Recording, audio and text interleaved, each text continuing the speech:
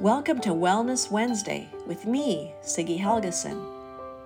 During this season, we continue to draw from the well of materials provided by the Living Compass by telling stories, scripture quotes, and practices that can enhance one's well-being. We hope that today you will find a well to come and fill your cup with encouragement and hope. I want to do a shout out today and thank Darren Curbs and the band for creating the music for this podcast, and to Cody Schumann for editing and putting it all together so well. So, dear listener, here is Season 2, Episode 5, People Power.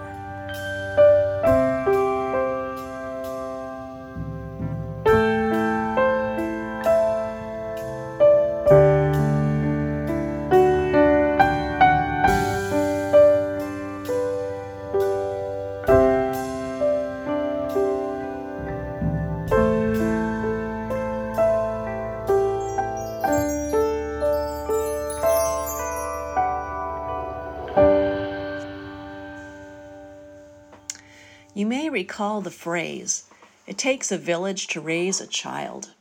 Well, I heard a recent addition to the phrase during this pandemic. It takes a village to raise a child. It takes a vineyard to homeschool one.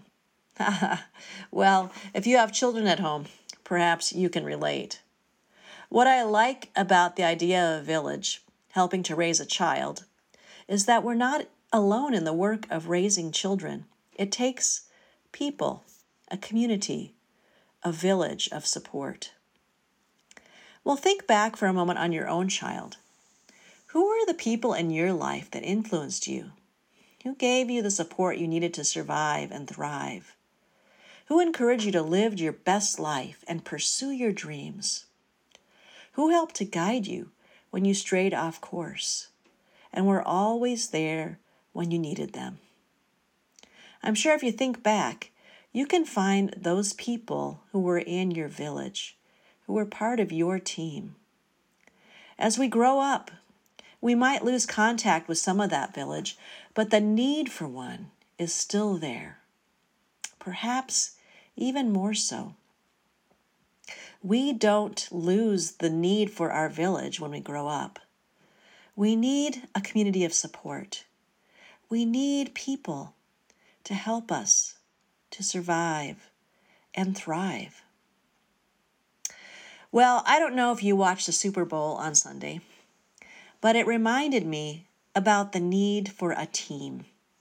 And I know there's a lot of hype on individual players who rise to stardom, like Tom Brady, but he could never be who he is without his team. It takes a whole group of guys on the team to win a Super Bowl, not just the quarterback or one MVP. And I think Tom Brady would be the first to say that. He is nothing without the support of all of his teammates who helped win in the Super Bowl. Well, I've been reading a book about another team. It's the women's ice hockey team that brought together players from the two Koreas, North and South, and also Korean-born players from their adopted countries. These women came together to form a team of their own that brought together the two Koreas and were shining stars in the 2018 Winter Olympic Games. These talented women came together to be the best united Korean team in history. Author Seth Berkman writes, "Like so many of us, that feeling of belonging was all they ever wanted. And it reminded me of the importance of having a team of our own, our village, our community." This was brought up again during a support group when one of our members shared that she found it most important to have a support team. And she actually named the people and the ways that they were supporting her and her spouse through what is such a difficult transition in their lives. So today, dear listener, I want to invite you to think about the people in your life.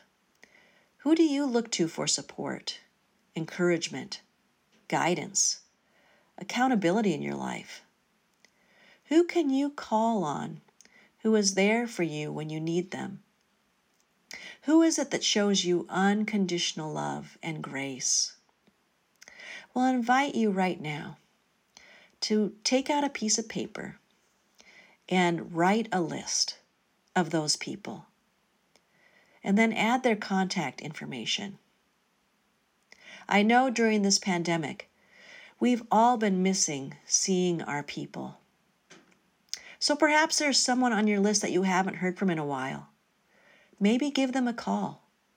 Chances are they would love to hear from you because you are one of their people too. During this time of being physically distanced during this pandemic, it's easy to also become socially isolated.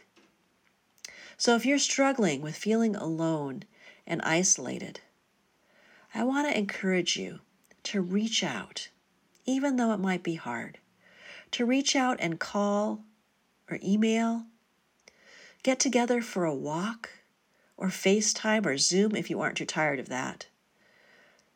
Just taking a walk with a friend can be such a power boost. It's people power. Well, perhaps with Valentine's Day coming up, you could even send a card thanking that person for being part of your village, your team. In closing today, I want to let you know, dear listener, that your church community is here for you, whether it be through virtual worship, podcasts, support groups, waving at you through a drive-through Lent bag pickup, or delivering a special treat. We are a community. We're a team. And so I want to leave you with this reminder from the Apostle Paul. When he was feeling alone, when he was physically isolated due to being imprisoned, he wrote this to the Romans, his community of believers, his people, to remind them that nothing can separate us from the love of God in Christ Jesus. Who will separate us from the love of Christ? Will hardship or distress or persecution or famine or nakedness or peril or sword or a pandemic? No, in all these things, we are more than conquerors through him who loved us. For I am convinced that neither death, nor life, nor angels, nor rulers, nor things present, nor things to come, nor powers, nor height, nor depth, nor anything else in all creation will be able to separate us from the love of God in Christ Jesus our Lord. And so, dear listener, until next time, remember that all shall be well, and all shall be well, and all manner of things shall be well.